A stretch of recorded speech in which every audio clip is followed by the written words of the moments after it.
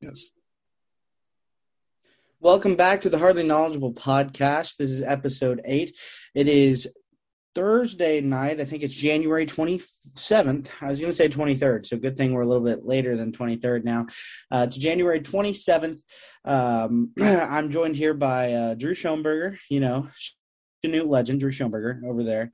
And that is all. No Bryson tonight. He has to watch middle school basketball. So imagine Loser. middle school. Yeah, loser. The Thayer Flyers is who he's watching. For those of you who don't know about the Flyers, pretty smash mouth basketball they play over there in Thayer. Hey, listen, Bryson's a good family member. I don't know if I'd be watching my cousins play middle school basketball, but Definitely not if they went to Thayer. shout out to Bryson for making the trip to Thayer. Shout out to Bryson for even going to Thayer for anything besides the two steakhouses there. All right. That's right. If you're from around there, you know. All right. Oh, you know. You know. All right. All right. So, Drew, we're going to talk about the crazy weekend of sports we had last week. We're going to go ahead and start off with the Kansas State Wildcats playing host to the Kansas Jayhawks in the Oceana Dome. We really thought it was going to be a different game at halftime. Some of us did. I never thought it was going to be a different game at halftime, but I don't think anybody expected the Cats to show up and shoot the way they did and play defense the way they did. Drew, what are your takeaways from that first half?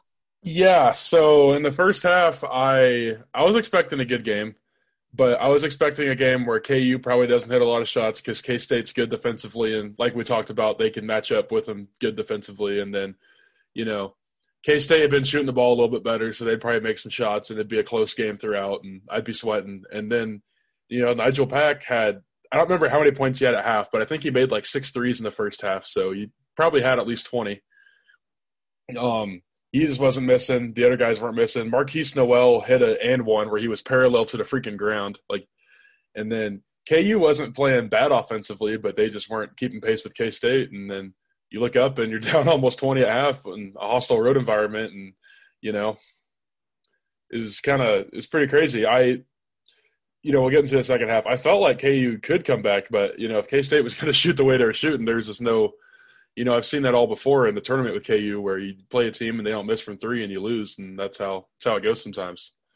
But what's going through your mind?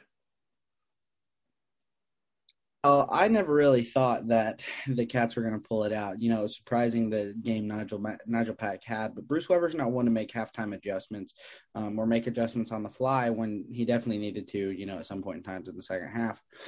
Nobody else Mark Smith didn't really have a good game. I think he opened up and just didn't have a good game, and he didn't shoot the ball at all from 3, and I think that's that right there, and the fact that the stadium didn't play Sandstorm are the 2 reasons why the Cats didn't pull that one out. But offensive rebounding was terrible. The fact that KU didn't have a foul called on him in the last 10 minutes probably not the best of looks for the Big 12 Conference officiating. So that kind of helped Kansas get their way back into the game. Both teams were in the bonus with like 11 minutes left in the game. So they were calling some ticky-tacky stuff. It just turned out to be one way and one way only there towards the end. But other than that, classic game from the Cats. Didn't really expect them to win even when they were up by 16 at half. They were shooting the ball well, but, the team that lives by the 3 dies by the 3. And I thought the shots were going to dry up, and they did, and they lost. So you know what? It is what it is. We'll see them in Lawrence. So moving on from that, we're going to go to KU's big Monday game against the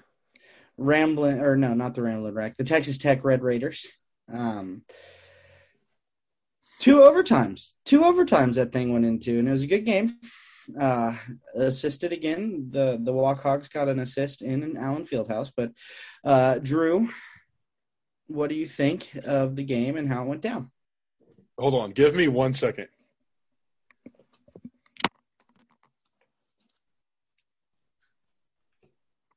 At this point in time, I'd like to point out to our segment sponsors. Okay. We don't have any segment sponsors, so sorry, technical difficulties on my end. Yeah, Waldrew's gone. Segment sponsors, none of them. Drew, take it away. Academy Sports and Outdoors. Oh, sorry. So, No, they're not sponsoring yet. Maybe someday.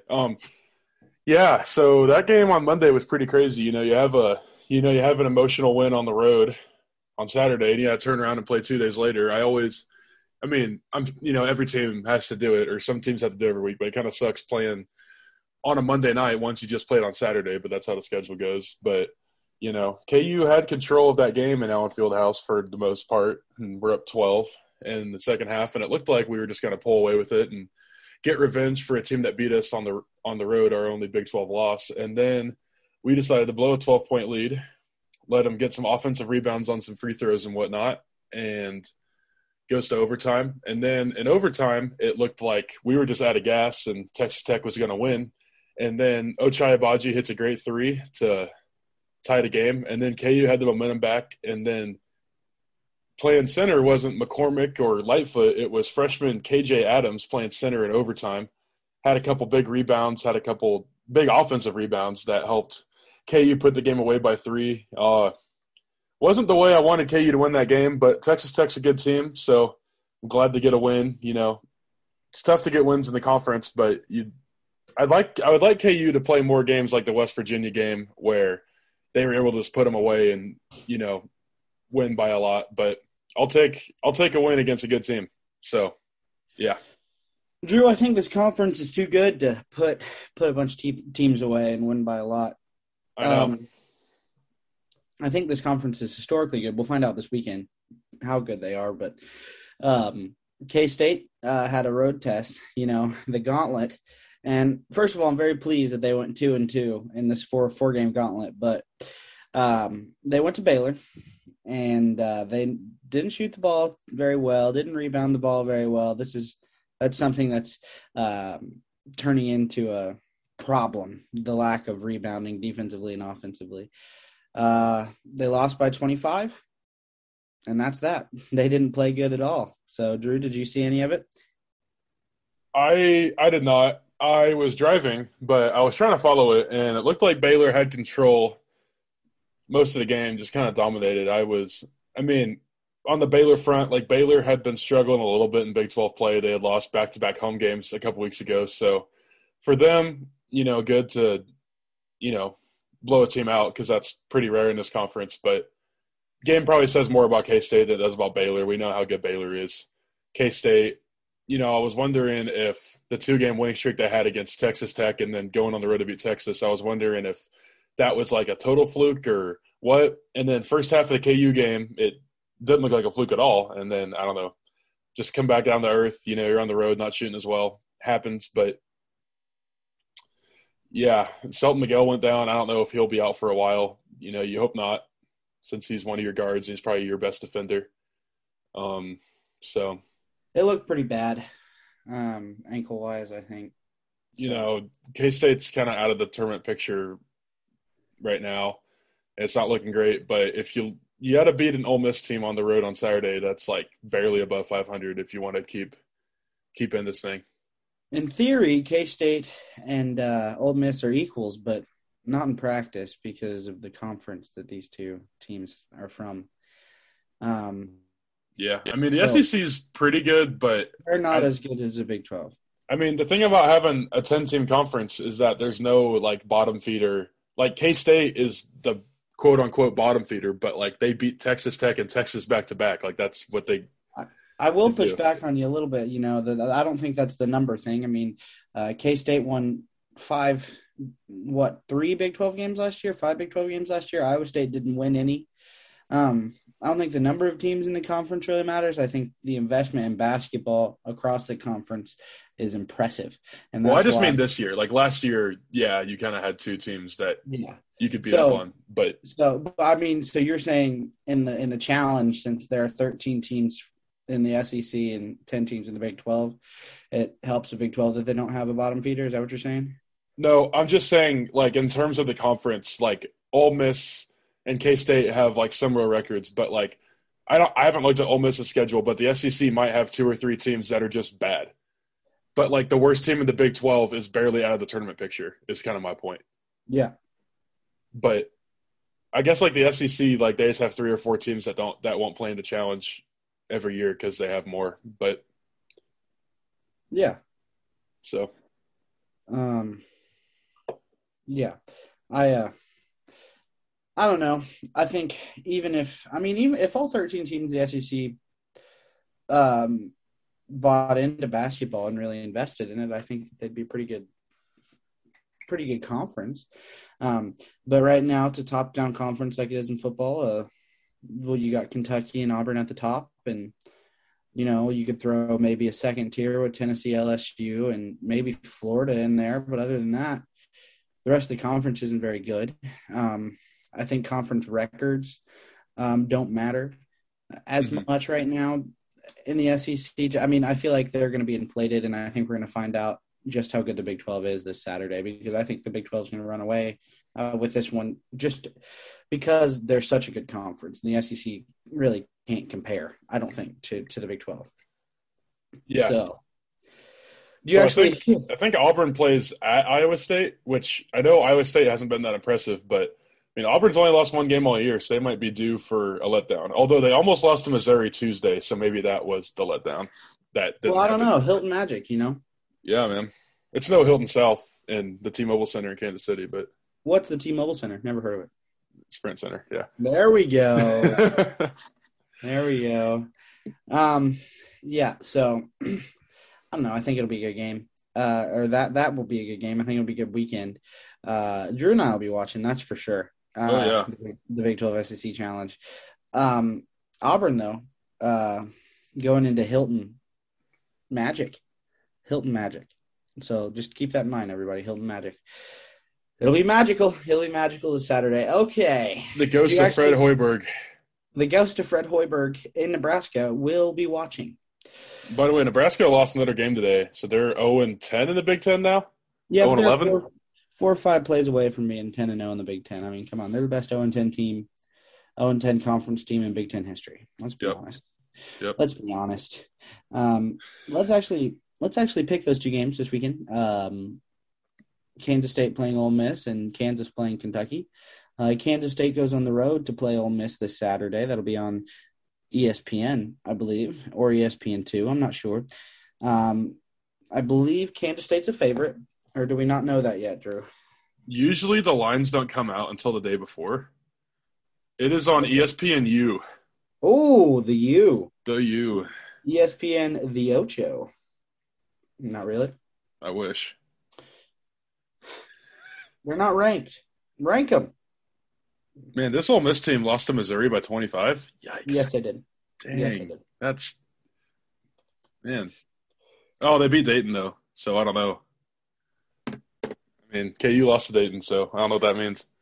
And K-State lost to KU, therefore Dayton's better than K-State. Well, see, I don't know how it works.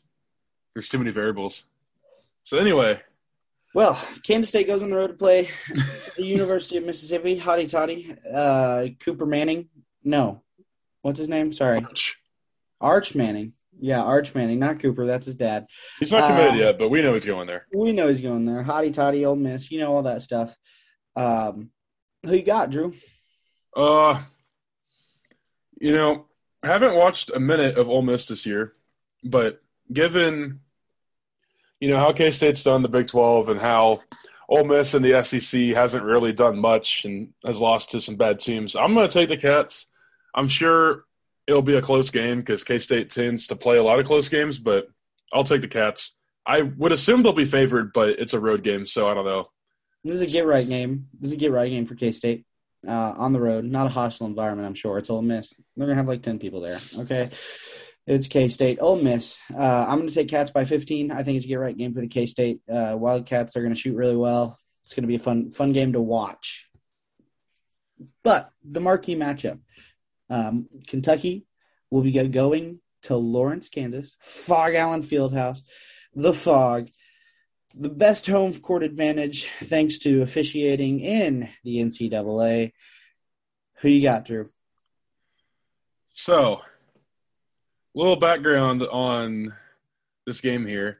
So, Oscar Tshiebwe is the center for Kentucky, and if you recall, he played for West Virginia for a couple of years, and then he transferred to Kentucky midseason last year for I don't know why. he's had a lot of, like 20 and 20 games this year. So I'm a little nervous for our guy, Dave McCormick, down low.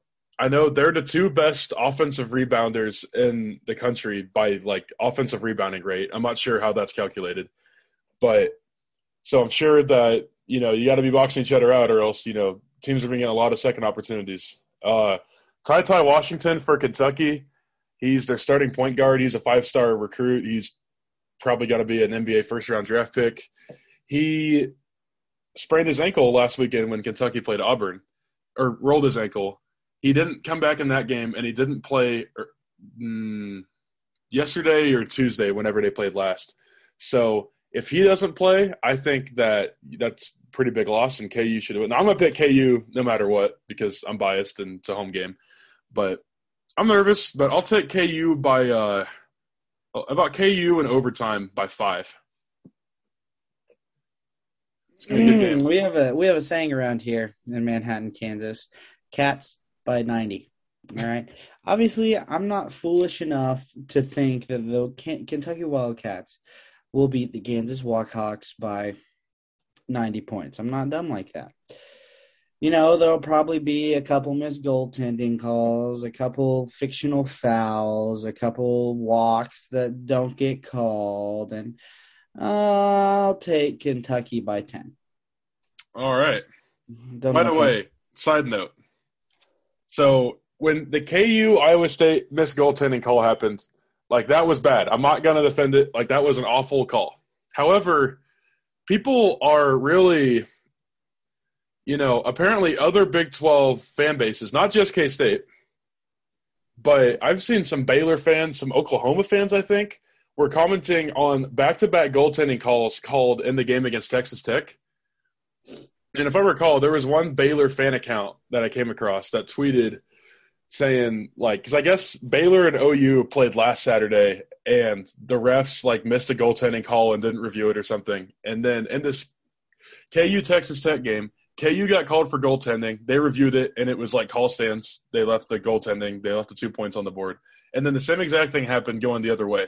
So Texas Tech got 2 points, and KU got 2 points. And then in the comments, all these Baylor fans were like, oh, all these extra rules now in Fieldhouse giving KU calls. And I'm like, it resulted in 2 points for each team and had no impact on the game. So just throwing that out there. Maybe Big 12 fans should watch the game instead of just watching Twitter. Sounds like the Baylor fans are living rent-free in KU fans' head, okay? Example, Drew. Moving on to the NFL. We're going to talk about a pretty crazy divisional round weekend. We had the Super Bowl happen this Sunday. I don't know if you knew that. It's a bummer that it happened in the divisional round. People are calling it Peyton Manning, but we'll get to that later. Let's go ahead and start off with the Tennessee Titans playing the Cincinnati Bengals. All right. Joe Burrow, Ryan Tannehill, a matchup for the ages. What were your thoughts? Well, we only were able to watch the second half of this game because due to scheduling mishaps of the NFL and the NCAA not thinking about us on this podcast, about where we were going to be at 3 o'clock on Saturday, at the KU State game. We didn't get to watch much of this. But, it seemed like the Titans it kind of played out the way I thought it would, except I didn't think Joe Burrow was going to get sacked 9 times. Because, the Titans have a pretty good pass rush, but I didn't think the Bengals O-line was that bad. But clearly, he's been getting beat up all year. So the fact that they won with him getting sacked 9 times is pretty crazy. Thought the Titans were a little sloppy with Derrick Henry from what I saw. Looked like Deontay Foreman was just better. Obviously, Derrick Henry's a better running back, but maybe he wasn't fully healthy. Wasn't ready to go, but they chose to play him, and he got his yards and he got a score, but I don't know, it just seemed like not a lot came of it. There were some definite coaching mistakes on Mike Vrabel's end. I thought, they had a 3rd and 1 where they ran it with Ryan Tannehill. It's Tannehill's a pretty good running quarterback, but I'd just give it to Henry there or give it to your running back, or I don't know. And then, Tannehill threw 3 picks, one of them on the goal line, and then one of them where then the Bengals were able to get the game-winning field goal. So, kind of a bad loss for the Titans. I feel like if they just take care of the ball, they probably win. But good win by the Bengals. despite their quarterback getting sacked 9 times. Yeah, definitely good win by the Bengals for sure. Going into the 1 seed, winning. I don't think Derrick Henry is quite healthy. Shouldn't have been playing. Ryan Tannehill had a couple of mistakes that only Ryan Tannehill can have. So that's that. That game happened. Good win for the Bengals. Moving on. I got some stats for you. Oh boy. So everyone's favorite stats, kicker stats. So Evan McPherson, the kicker for the Bengals, it's his rookie season, so obviously it's his first time in the playoffs. He is the first kicker to ever have made 4 field goals in 2 games in the same postseason. So, do with that information what you may. Thought that was pretty cool.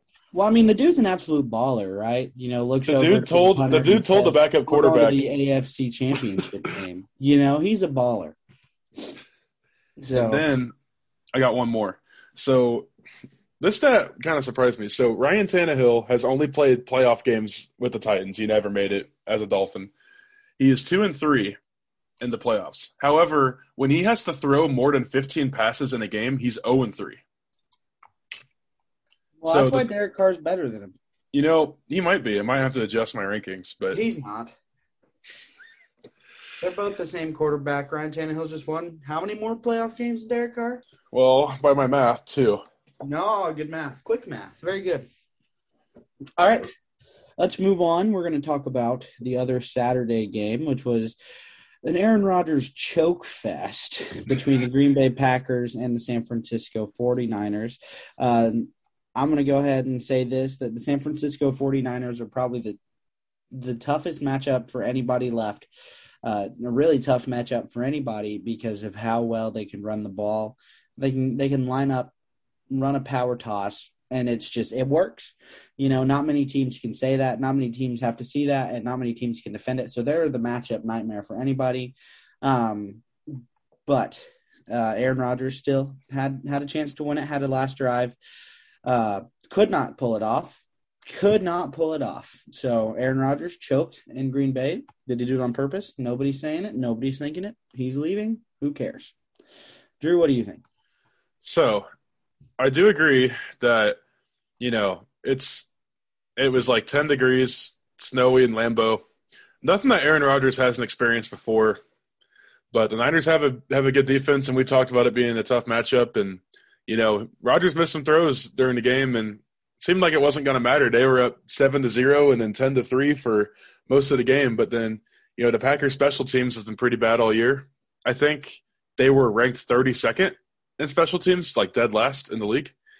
And they blocked a punt that the Niners returned for a touchdown. Jordan Willis, K-State guy, blocked that punt, I believe.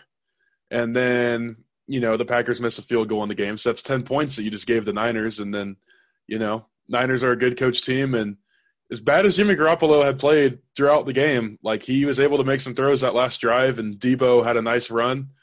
It's crazy that he's just like playing running back and it's working. But, I mean, they got it done. I didn't think it was going to happen, but I'm glad. I mean, the Niners are a tough matchup, but I didn't want to see that. Didn't really want to see that Packers team. So, Rodgers. Rodgers is. I don't say he always chokes, but sometimes in these playoff games, even though like most of the time he's lost, it's because his defense is giving up a lot of points. Like Rodgers doesn't really play up to his standard, and that kind of happened again. So I don't know what it is. I mean, he's won a Super Bowl, so it's not like he can't play in big games. It's just I don't know. Something about it. So he's probably gone. He'll probably spin it on, blame the special teams and blame the coaching, which that's somewhat fair.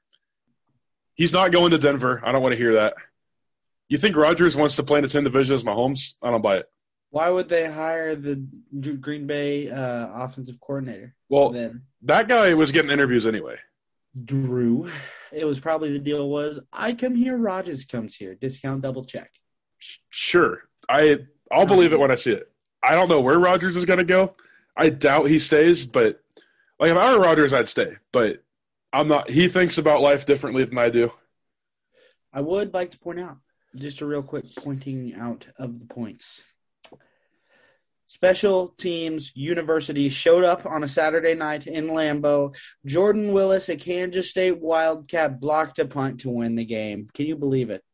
Can you believe it? A K-Stater sent a team to the NFC title game. I can't believe it. Well, color me surprised. But yeah, I don't think Rodgers is going to Denver. You know, if I were him, I don't know, like where I'd go. Like if Tom Brady retires, which we can get to later, then maybe Tampa. Like they have weapons, but I don't know. Maybe the Colts. Dump Wentz, get Rodgers, not bad. Or I the don't know. Bears. I just don't.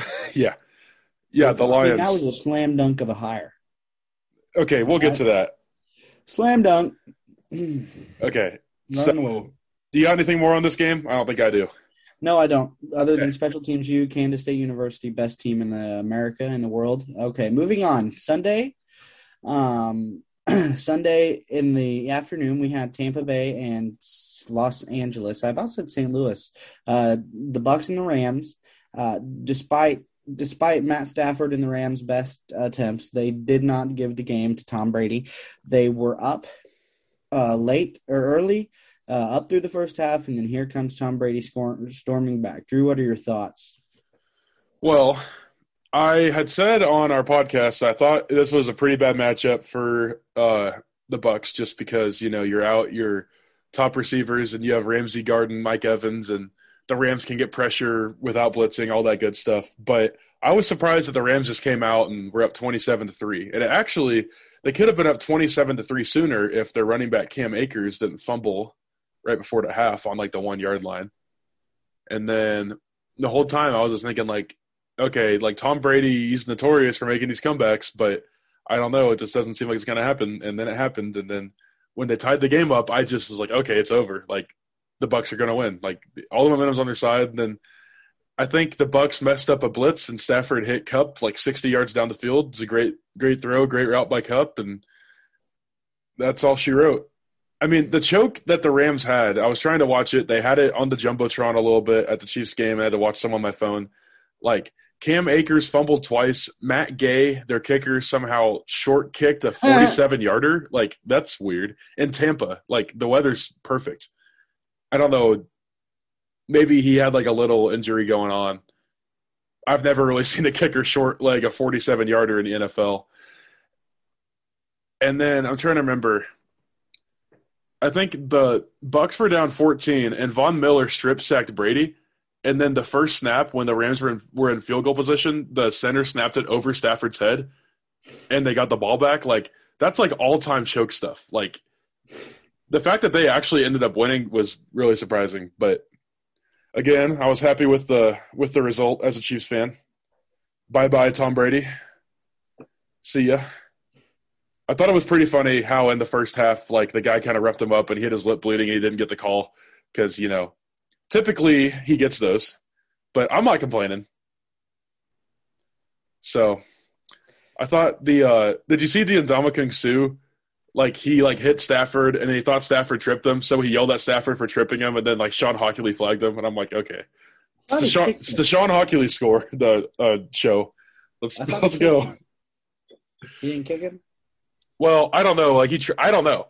Like Sue isn't necessarily like the cleanest of players in his history.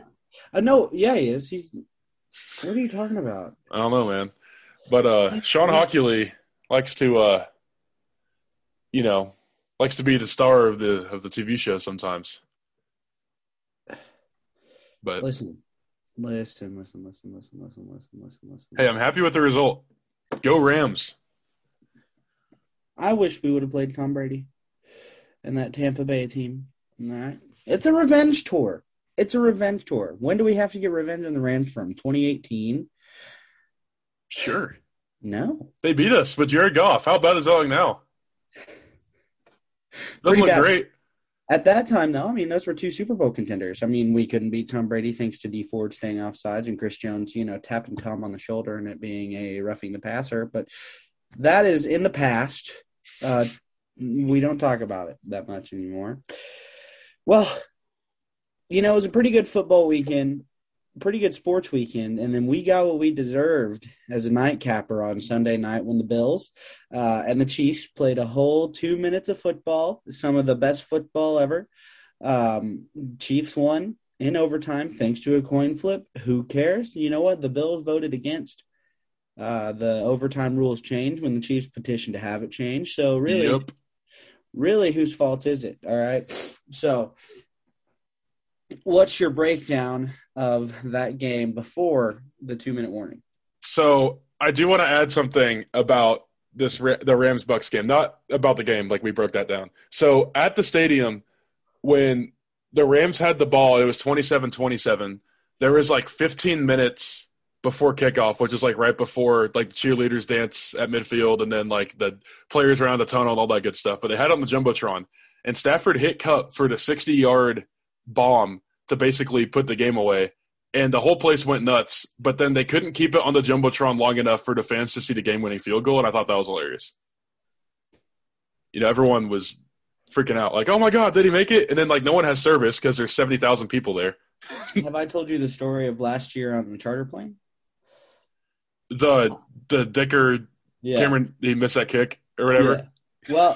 Well, we didn't know that. So we're on this plane. I'm going to plug it real quick. I was an equipment manager for the football team at Kansas State last year. It was kind of a big deal. But we're going down to Waco to $300 a month, baby. $300 a month. That's a good job. You should go find it. So we're going down to Waco to play the TCU Horned Frogs in Waco. They are also known around those parts as the Baylor Bears. So we're going down there to play the Baylor Bears, and we are watching I think it's the Texas and Iowa State game. And each TV has a screen on the back, and we're taxiing to take off. And I don't know if you've ever taken off from the MHK airport, Drew. It's kind of scary. It's kind of scary because you're in a pretty big, like a charter flight's a decent sized flight, and you take off. And you go pretty much straight up almost. I don't know why, but it's a tough little thing. So we get in the air, and Dicker, his foot makes contact with the ball. Like, we're watching this drive. It's a Texas comeback. His foot makes contact with the ball. All the screens go black. I still don't know if he made it or missed it. I think he made it. No, he missed it. He missed it? No, because Iowa State won that game because like they won the Big 12 regular season, not the championship. They lost. Cyclone Larry, I know you listen. Anyway, so yeah, I remember that. Wasn't that like a Thanksgiving or like day after Thanksgiving? And that, yeah, okay. So I remember they were up by 3, but I think they were up by like 17, and they blew it to Texas. And then they go down, and Dicker is automatic, or he usually is. And then I think he hit the post or something. Uh-huh. It was crazy. It was hilarious. Dicker. Seeing Texas lose like that. Kicker. He missed. Yeah. He missed. He's a misser. So I can't believe he made contact. Dude, if that happened at Arrowhead, like Matt Gay makes contact and it like gets shut off, everyone would be like screaming. Well, we were in an airplane. So anyway, this Chiefs game prior to the 2-minute warning. Yep. So I was cautiously optimistic going into the game, which sometimes that's like the worst thing. When you know it's going to be a good game, you talk yourself into it as a fan, and then you have the game, and then you don't know how it's going to go. Buffalo went down, scored early. Then we were able to score on a long drive where Mahomes just ran for 49 yards because no one could really get open or anything that first drive. And then it's back and forth most of the first half. Good defense played by both teams, but good offense. 14-14. We have a field goal right before the half with Butker, who's normally automatic. He misses, so that, stinks. Then we come out of half, and he makes a field goal. We get the ball back, and then we score, but he misses the PAT. So there's 4 points left on the board, and we're up by 9. And I'm like, well, I sure hope this doesn't come back to haunt us. And then 2 plays later, Josh Allen throws a freaking 80-yard bomb to Gabriel Davis for a touchdown, and we're only up 2 instead of up 6. So I just, I was nervous. And then we were up 26-21, and they had converted some fourth downs, and the 2-minute warning happened. They had a 4th and 13. And I was like, all right, surely We're going to stop them. And then all hell broke loose. That's my breakdown of the game before the 2-minute warning. All hell broke loose. All Oh, right. man. It was wild. I mean, have Butker made a field goal and, made a PAT, we wouldn't even be talking about it right now. They would have won. Yep. They would have won the game in regulation. We would have been up 9 before that play. Yep. So let's talk about the all hell breaking loose. What? 3 touchdowns were scored in total in those, or just 2 touchdowns were scored in the last 2 minutes? No, 3 and a field goe. 3 and a field goal. Right. So we were up 26-21. We, the Chiefs, we're Chiefs fans. You're at 5. 26-21. They score a touchdown. Gabriel Davis absolutely breaks Mike Hughes' ankles, which, first off, Gabriel Davis had 200 yards and 4 touchdowns. That's pretty crazy for a guy who's not even the number 1 receiver on his team in a playoff game. What'd the number 1 receiver have? Like 3 catches for 7 yards. No, it was fine. I mean, I don't like him getting that many, but hey, the Chiefs have always defended Diggs well. I don't know what it is, but anyway, so he looked like Mike Hughes was playing like he was going to go outside, but he was going inside the whole way. He made one little move and he just fell down.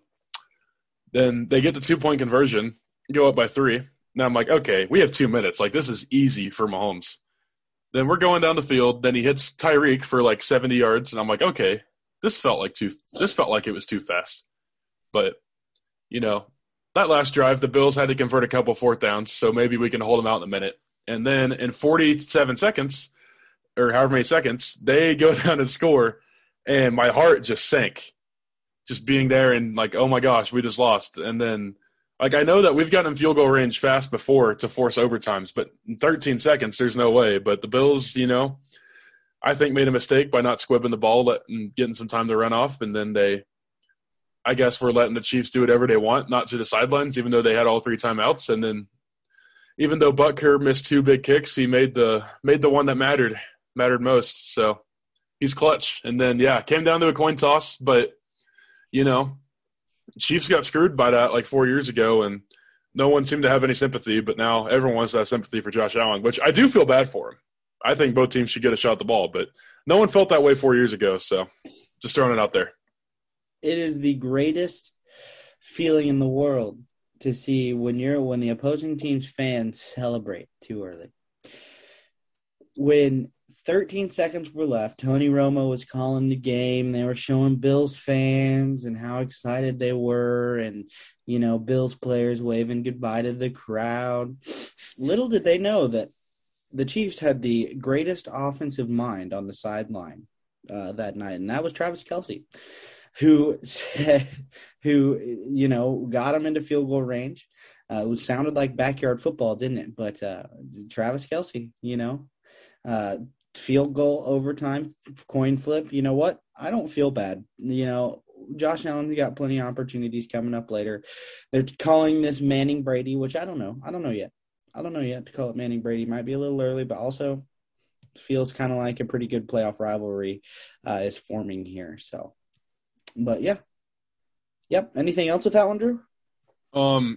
As far as the Manning Brady stuff goes, yeah, probably. However, I will say that they said this about Mahomes and Lamar, and then about Mahomes and Herbert, when we had those fun matchups this year. So I think Allen's better than both of those guys, but I just don't, seems like there's one common denominator here, and it's Mahomes.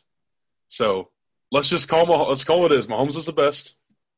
Let's just move on with it. Josh Allen, I would think, is, the second best that's not like Rodgers or Brady.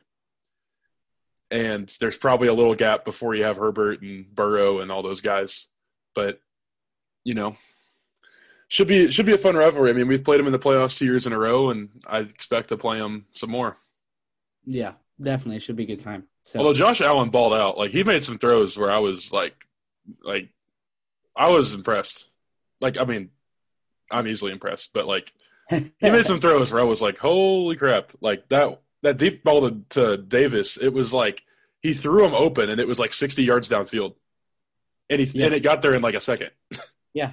Like, quite the arm. Not better than Mahomes, though, but quite the arm.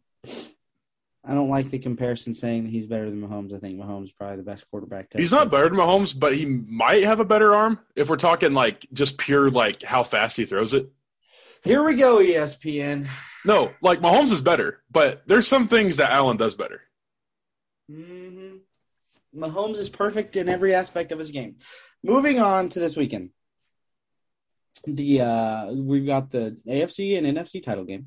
Yay. Mm-hmm. The AFC is an early game, the NFC is a late game.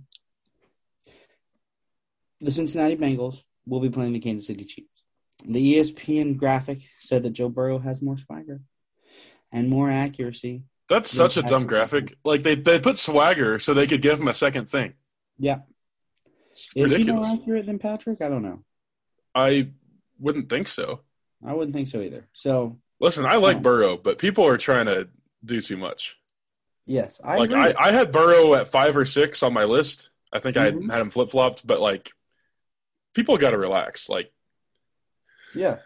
every year, like I'll talk about the game in a sec, but every year, like people tried to do this last year with Josh Allen. Like if anything, this was the year like Josh Allen improved, but like, and last year the Bills got blown out, and this year they lost in overtime. But like last year they were trying to say in like the team graphic that the Chiefs had better receivers and a better defense, but the Bills had better coaching and better quarterback. And I'm like, that's not true at all. Yeah.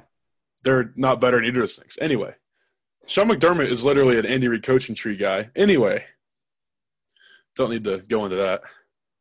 Mm-hmm. Actually, maybe get an Andy Reid, like Nick Saban versus former assistants. Maybe Andy Reid versus assistants. Sean McDermott, he's one of them. Yeah. Yeah. Uh-huh. So I don't know if he'll be as successful as Nick, but yeah, he's no Matt Nagy. No, he's not. But so I think that I guess this is like a bad feeling. I feel like that I'm cautiously optimistic about this game. I think that it's honestly not a great matchup for the Bengals. I think we saw it in the first half of the first game that we played, like how the Chiefs can just dominate and score at will against them. But the thing was our defense, we got pressure the whole time. We just couldn't finish. And then Burrow got out, and Burrow has 3 really good receivers and a really good running back that he could throw to. And that helps. And then our defensive coordinator, who, by the way, I really like. I know some Chiefs fans wanted to fire him early in the year. I really like Steve Spagnuolo as a DC. He did what he does, and that's blitz. And then we blitz Burrow, and Burrow's a really good quarterback, so he just got it out faster. So I would expect that this game we probably don't blitz as much, and we get pressure with 4, as the Titans did last week. And if we finish, I think we should have no problem winning this game because I think our offense is going to do what our offense does. But if we can't finish and maybe we get some aggressive blitzes and Jamar Chase goes nuclear for almost 300 yards, then it's a contest. Also, that game in Cincinnati, we were up 28-17 at halftime, and it would have been 35-17 at halftime if that dummy on the special teams didn't hold the guy on Byron Pringle, special teams U. His kickoff return he had for a touchdown, but that I think it's like Zane Anderson is his name, that 39. Dude's awful. Mm-hmm. He negated 2 big returns in back-to-back weeks because he did it against the Broncos too. And so I think the Chiefs will win by about 10. I expect the Bengals to hang around for a while, but, it's in Arrowhead, which apparently isn't as loud as some SEC stadiums, even though he backtracked on that the other day. But He said it in October?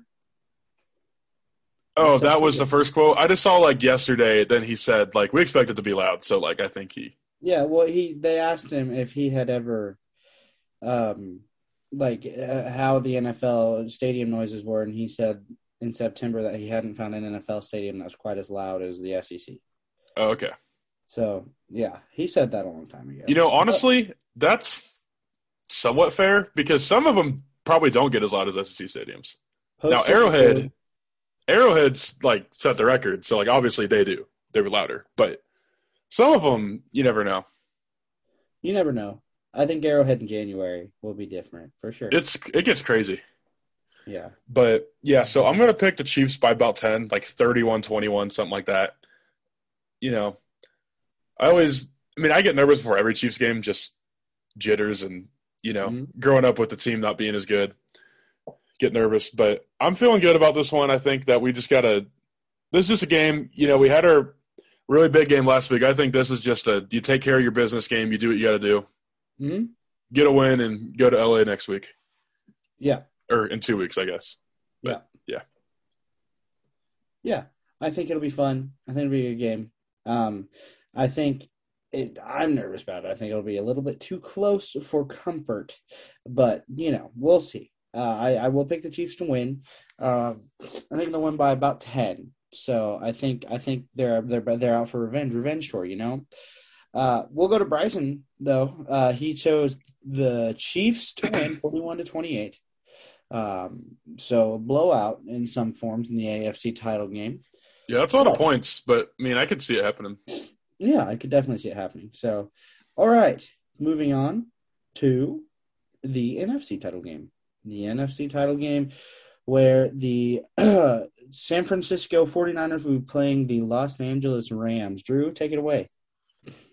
First off, I just want to note that this was a matchup in Week 18 where it was about 50-50, and if it wasn't 50-50, it favored 49ers fans at this game. And so much that the Rams decided to block like ticket sales to 49ers fans so there would be more Rams fans there. So I think that's kind of funny. Like you're in the NFC Championship. You'd think you wouldn't have a problem selling to your fans, but guess football just isn't as big in LA for those Rams fans. But anyway, back to the game at hand. It's pretty rare that you see a divisional matchup in a conference championship game. I don't even remember like the last time this happened. Like I remember it happening before, but it's pretty rare. Remember the Packers played the Bears when they won the Super Bowl back in 2010. But other than that, I don't really remember. The Niners won both games in the regular season. First game, they blew them out. Second game, they were down 17-0 and then down by 7 late in the fourth quarter, came back and tied it and then won it in overtime. However, they didn't win it like the Chiefs won it in overtime. They went down and got a field goal, and then Stafford threw a pick. So that was kind of weird. I think the Rams are better, just like I trust their quarterback better. The 49ers probably have better weapons, but Cooper Kupp, the MVP of the league, they have him. Their defense is phenomenal. You got Aaron Donald and Von Miller rushing the passer against a quarterback that's not all that good. He does do enough to win games at the end, but sometimes throughout these games he hasn't looked that good. But if all these things stood true, the Rams should have at least won one of those games in regular season. So I don't really understand how Kyle Shanahan just owns Sean McVay, but I'm going to pick the Niners to win this game by 3. Don't feel great about it.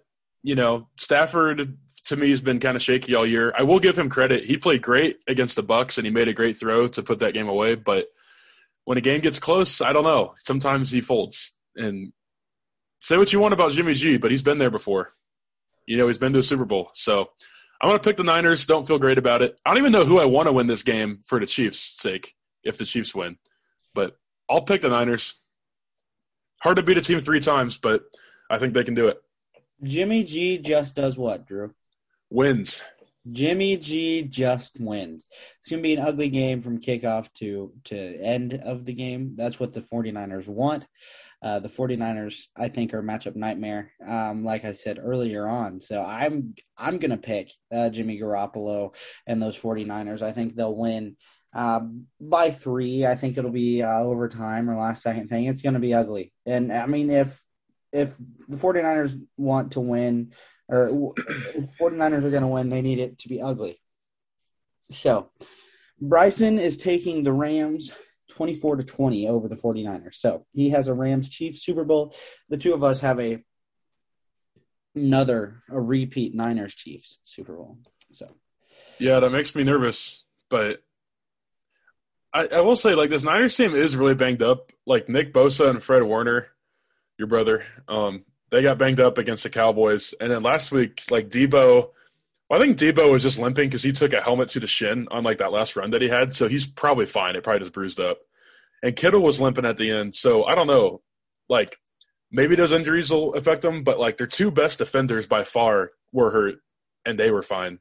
So I don't know. There's something about them. They just win. Like it doesn't matter Mhm. how close it is, they just win.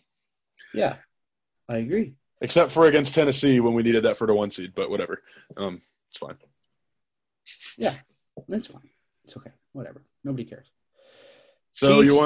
you wanna get into some of this coaching hire stuff we got going on? Yeah, Obviously, the Indianapolis Colts hired a guy this morning. the Blanking Bears. on the name. The The Bears. Bears hired a guy this morning. What's He's his from the name? Colts. I know. What's his name? Matt Eberflus. Matt Eberflus. Does that not sound like a winner? That sounds like a winner. That's going to be the best hire. We're going to be talking about it for centuries. Centuries. He's going to be the greatest coach in the history of the NFL. I'm calling it right now. He's going to win 10 Super Bowls. At least. Slam dunk. Go Bears. Bears. Okay, so I don't love the hire. I don't Well, think you're it's wrong. a I don't think it's a bad hire just because like you can't really tell. Like he's never been a head NFL coach before. Might pan out, might not.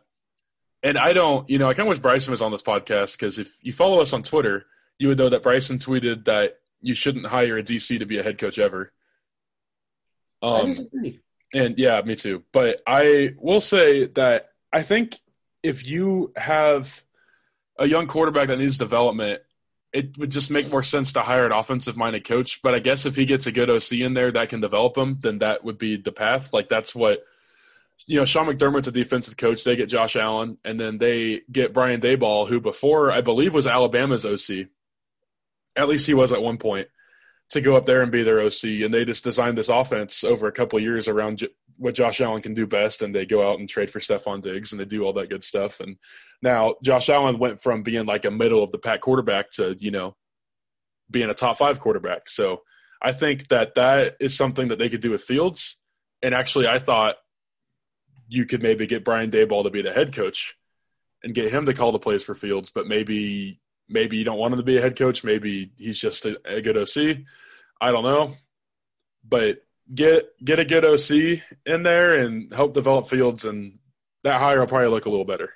All the head coach has to do is run a team. I don't think it matters, what background they have offensively or defensively. They just have to run the football team, and that's what they're going to do. So that's what I think. I think he'll be – I don't know anything about him. I just, I was obviously just joking, but I think saying that defensive hires won't work anymore is a foolish thing to say. I think that anybody can work as a head coach, and anybody can fail as a head coach. Any offensive guy can fail as a head coach. Then any defensive guy can succeed as a head coach. I don't know, Bill Belichick, you mentioned Sean McDermott. Nick Saban was a defensive guy. There are a lot of defensive guys, succeeding at a high level in college football too. Kirby Smart. Mike Tomlin's another one. It's pretty good. Mike Tomlin's another NFL guy. It's just you can name a lot. So Christopher Columbus Kleiman. Chris Kleiman. There you go. There you go. I like that. Columbus Kleiman. I don't know much about Lance Leipold's background. Well, he's just a D3 legend. So Andy Reid's record against past assistant coaches as of October was 15-8. Well, not quite what Saban is in 1,000,002. Yeah, but, exactly. Which was 1,000,000 before this year, but exactly. Jimbo Fisher, another defensive guy. There we go. Yeah. We got one. We got another one. So Mel Tucker, defensive guy. Who else is a defensive guy? I think John Harbaugh might be a defense. No, John Harbaugh is a quarterback. That's a stupid thing to say. I believe. Well, Jim or John. John. John was a special teams coordinator before he got the Ravens job. Oh, okay. So that's an extension of the defense. Sure.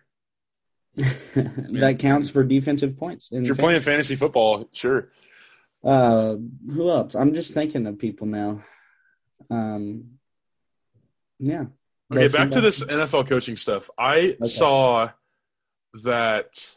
So the Jaguars are looking at some people for coaching, and I saw that apparently they're interviewing or they have interest in Vic Fangio, who just got fired from the Broncos. if they hire Vic Fangio, just it's over for Trevor Lawrence. Like it's over. Like I don't know. That I don't know. I don't understand who's making these hires and how they're so stupid, but they are stupid. The Broncos guy, whoever they hired, probably not a good hire. I'd never even heard of him. he's been their OC since LaFleur's been there, so I'm sure he's maybe learned some. Like LaFleur, Kyle Shanahan, Sean McVay are all like the same coaching tree. Oh, he's an Whatever. offensive guy? He's an Yeah, offensive guy? he's their offensive coordinator. Guaranteed to work out then.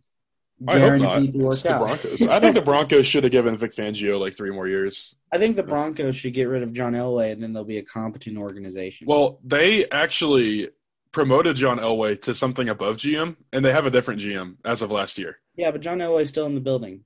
He needs to True. be out of the building. He's But- not a good administrator. Okay, but like they're not going to do that. Like they're not going to do that. They need to. Sure, but hey, you know what, Broncos, keep doing what you're doing. Yeah, keep Elway around. You guys do that. You know, Drew Lock, he's pretty good. I'd sign him to a 5-year deal. I mean, they probably will. What quarterback? They can't get a quarterback. They're not bad enough to get a good quarterback. Well, it's not really a QB-heavy draft. So, I mean, you can like go after Rodgers. I just don't think he's going there.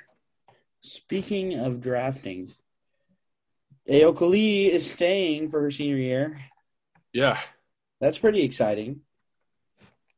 That They play this Saturday. We should go. what time? I'm not sure. It's in the afternoon, I think. Okay. Right in the middle of the KU game is when they tip, and I think we should go. I'll think about it. Leaning towards no on that one if it's in the middle of the KU game. Yeah. So I will say, did you see that the men should be doing it soon, but the women's they did like the thing where a month before the tournament starts they do like the top 16. You know, Yeah. like the Yeah. selection committee. Well, K-State's women were in the top 16. Yeah. Did you see that? Yeah. Like that's exciting. I mean, the AP poll has them at 25th, and they just lost to Texas, so like they're probably gonna fall out. Not that that matters, but like top 4 seed. That's exciting. They're playing powerhouse TCU. Interesting. The Lady Frogs. Mm-hmm. Oh, perfect. K-State and Kentucky, or KU and Kentucky tip at 5. K-State and TCU tip at 6:30. There you go. Intriguing. Back-to-back basketball. Interesting. Yep. All right. Well, do you have anything else? I don't think so. I think that's about it. Only 2 NFL head coaching spots have been filled. I think there's like 5 to 7 more that are open. 2 of them in the AFC West. So we'll see what happens. The Raiders are going to hire their interim guy. He won them a playoff game. Are you getting? Or he took them to the playoffs. Are you kidding me? Okay. Oh wait, one more thing. Yeah. So there's all these Jim Harbaugh rumors. Which, by the way, after thinking about it, doesn't really make sense if he's using the NFL thing as like a leverage play. Because last year he could have, when like they changed up his contract or whatever, and they made it all incentive based. If he really wanted more money, he could have done it a year ago. So I don't get why he'd use the NFL as leverage then once he makes the playoff for the first time, Yeah. So that doesn't really make sense to me. So I think he might actually be thinking about the NFL. I don't know if he's actually like going to go, but he's not going. He's not leaving. However, so he just lost his DC to the NFL. He took an NFL DC job. Do you know Don Brown? No, do you know what job? No, not Don Brown. I think Don Brown's like the head coach at UMass or something now. No, he is not. He took a head coaching. I think it's at UMass. He left Arizona. Look it up.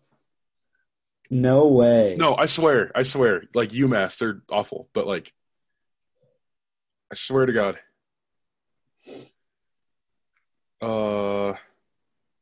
University of Massachusetts Amherst. Yeah, so UMass. Darn it. So why would they hire a 66-year-old I mean, they're going to have a defense that you can, unless you're Ohio State, can't score 66 on. So That's hard to do. But that's do you know who that guy, they're Michigan's DC, you know who he's going to be a DC for? who? Jim Harbaugh's brother. John? So, I think Jim and John probably still talk. You think maybe No, Jim's been telling John he's going to come to the NFL? not since the Super Bowl. Not since 2012, that Super Bowl. Yeah, they haven't talked since then. Yeah, that's crazy. So Yeah. I don't know. Like, maybe, like, why would he leave? I mean, I guess, if you value the NFL better than college, He if would you're at leave. DC. Oh, I'm not saying he's leaving, but I think he might leave. the Raiders guy earned that job. I'm not saying the Raiders. I'm just saying Jim Harbaugh in general. There's 6 other jobs. Okay. I was just I don't want Harbaugh to go to the Raiders because then the Raiders would be good. I'm just saying the Raiders guy earned that job. Period. I'm just not convinced they're going to just give it to him. Like, I think they're going to do their due diligence. He'll interview. They'll interview other people, and then we'll see. But what do I think? What do I think, Drew? That the Raiders guy earned that job. Okay. Did he earn it? Yes, he earned it. I mean, When's the last okay, time they're in the playoffs? that's irrelevant. That is not irrelevant. The point here's my point. I just yeah, he had a good year as an interim, and I don't think he'd do a bad job, but if you're playing the results here, there'd be a chance that maybe he doesn't pan out. And then if you had an opportunity to hire, Brian Flores or Jim Harbaugh or Doug Peterson or whoever you could hire, Brian Daboll from the Bills, and then you hire your interim, and then in 2 years he's gone, and you haven't won very many games. Then, I just think that, like, obviously he wants a job. I just think you just interview other people, and you hire who's best qualified. And if you think Rich Bisaccia is best qualified, and you're the Raiders and you're Mark Davis, then that's what you should do. Job earned. What? Okay. Job That's gonna earned? do it. And that's going to do it. That's going to do it. Wait, you sure? Yep, that's going to do it. What about Tom Brady? What about Tom Brady? Oh, You think he's retiring? I don't need to talk about Tom Brady. Tom Brady's retiring. So what? Who cares? Is he? Wait, no, we need to talk about this. Mid-career. Oh, you're saying his career is mid. I thought you meant he was retiring mid-career. No, his career was mid. Listen, so real quickly, so the guy that first reported on ESPN that Brady was thinking about retiring was the same dude who mid-season 2 years ago was reporting that Tom Brady was thinking about leaving New England, and he did. So I don't get why he's retiring because he's still really good, but maybe, at some point he might need to walk away to, watch his kids grow up, and, his kids are getting older. Mm-hmm. Might be time to be a dad. I don't know. Maybe Giselle's been on this case for a few years now. Giselle. It's going to be pretty crazy if he retires and we're just not seeing Tom Brady play every Sunday. Not that I'll be complaining. Not that I'll be complaining either. However, he's pretty good at football, some say. It's going to be crazy when Aaron Rodgers retires, too. No, I'm kidding. No, he won't retire. Aaron Rodgers, just go to the Colts and stay out of the AFC West for me. It's a dome. He's living in, Patrick Mahomes in a dome, scary time. So Aaron Rodgers in the dome. That was the stupidest narrative ever because Mahomes' first game in the dome was like his worst game of his career up to that point. Yeah. Do you remember that game? Yeah. This is against Detroit. Yeah, and we won, but he didn't throw any touchdowns. Like, it was fine, but then everyone was like, oh, Mahomes in the dome, he's going to have 500 yards. I'm like, yeah, because the ball just travels better inside. Mahomes in the snow. I can sling it in anything. I mean, he is the Grim Reaper. So. I like that nickname, but I feel like Chiefs Twitter was trying to do too much with it. When things are grim, be the Grim Reaper. Coming to a theater near you. Not as annoying as all these Bengals fanboys calling Joe Burrow Joe Shiesty. That's stupid. By the way. You're like, Joe Shiesty going to go in there and win. Like, no, he's not. Shut up. No, he's not. He's not Push P. Okay. Anything else, Drew? Okay, what does the push and P thing mean while we're I have here? no idea. It's a song. It's a song. Ask Mateo. KU is not P, They're is what that not. guy signed. What does They're it mean? not. They're not P? Yeah, they're They're KU. There's not. no P in KU. They could be a silent P. You never know. PKU. See, look. All right. Oh, it's a That's how silent you P. spell it. That's how you spell it. So, all right. Well, Well, this was fun. this was a great time. Thanks everybody for listening, all 7 of you, if that. Please feel free to add us on Twitter, ask us some questions. We'll do our best to answer them here on the pod. Thank you again for listening. So for Drew and myself here in Manhattan, Kansas, we are signing off.